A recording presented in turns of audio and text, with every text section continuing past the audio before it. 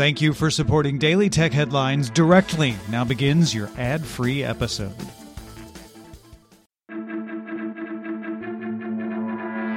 These are the Daily Tech Headlines for Monday, September 6, 2021. I'm Rich Straffolino. Volkswagen debuted its ID Buzz autonomous EV van at the 2021 IAA Mobility event in Munich. This features autonomous systems developed by Argo AI. VW plans to use ID Buzz as the platform for its full-scale commercial ride-hailing and delivery operations. It plans to launch in Germany in 2025. A new report from Harvard Business School found that automated resume scanning software is a significant barrier to employment and mistakenly rejects millions of viable candidates.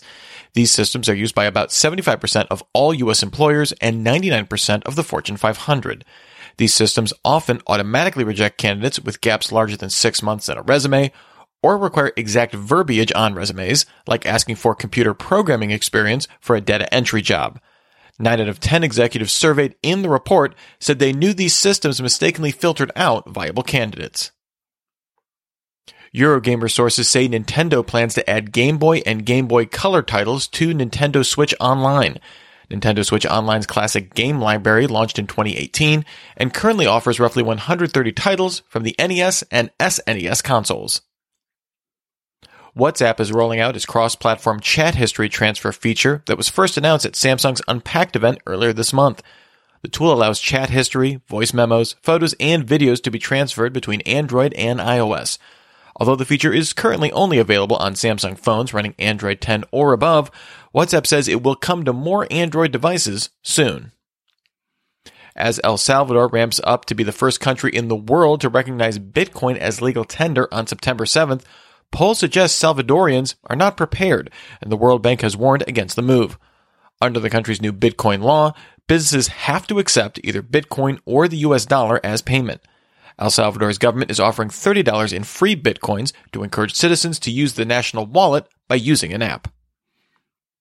The analysts at App Annie report that TikTok surpassed YouTube in average watch time per user in the US and UK. App Annie's data only accounts for Android devices. YouTube still leads in overall watch time, given its much larger user base. App Annie also found that apps with a prominent live streaming feature account for 3/4 of money spent in the top 25 social apps in the first half of 2021. Bloomberg's Mark Gurman sources say the Apple Watch Series 7 will be announced in September along with next-gen iPhones, but some models will have significantly later shipping dates or limited quantities. Gurman previously reported one version of the Series 7 watch will feature a 1.9-inch screen, but that suppliers have experienced production issues with the new display. The Chinese e-commerce giant JD.com named its head of its retail arm, Zhu Li, as its first president. Founder and CEO Richard Liu plans to step back from day-to-day business operations to focus on long-term strategy.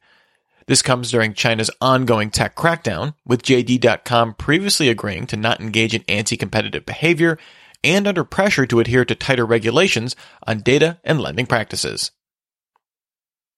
According to a report by the German publication Hesse, German lawmakers propose requiring smartphone manufacturers to provide 7 years of mandatory security updates and also requiring availability of affordable replacement parts for devices. Current EU regulations will require 5 years of security updates in a policy set to roll out in 2023. The tech advocacy group Digital Europe, which includes Google, Samsung, and Apple, is currently lobbying for 3 years of updates.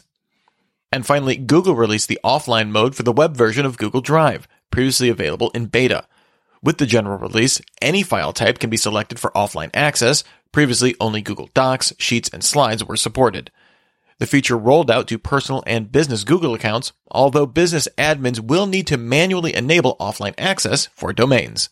Remember, for more discussion of the tech news of the day, subscribe to Daily Tech News Show at dailytechnewsshow.com. You can find show notes and links to all these headlines there as well. Thanks for listening. We'll talk to you next time. And from all of us here at Daily Tech Headlines, remember, have a super sparkly day.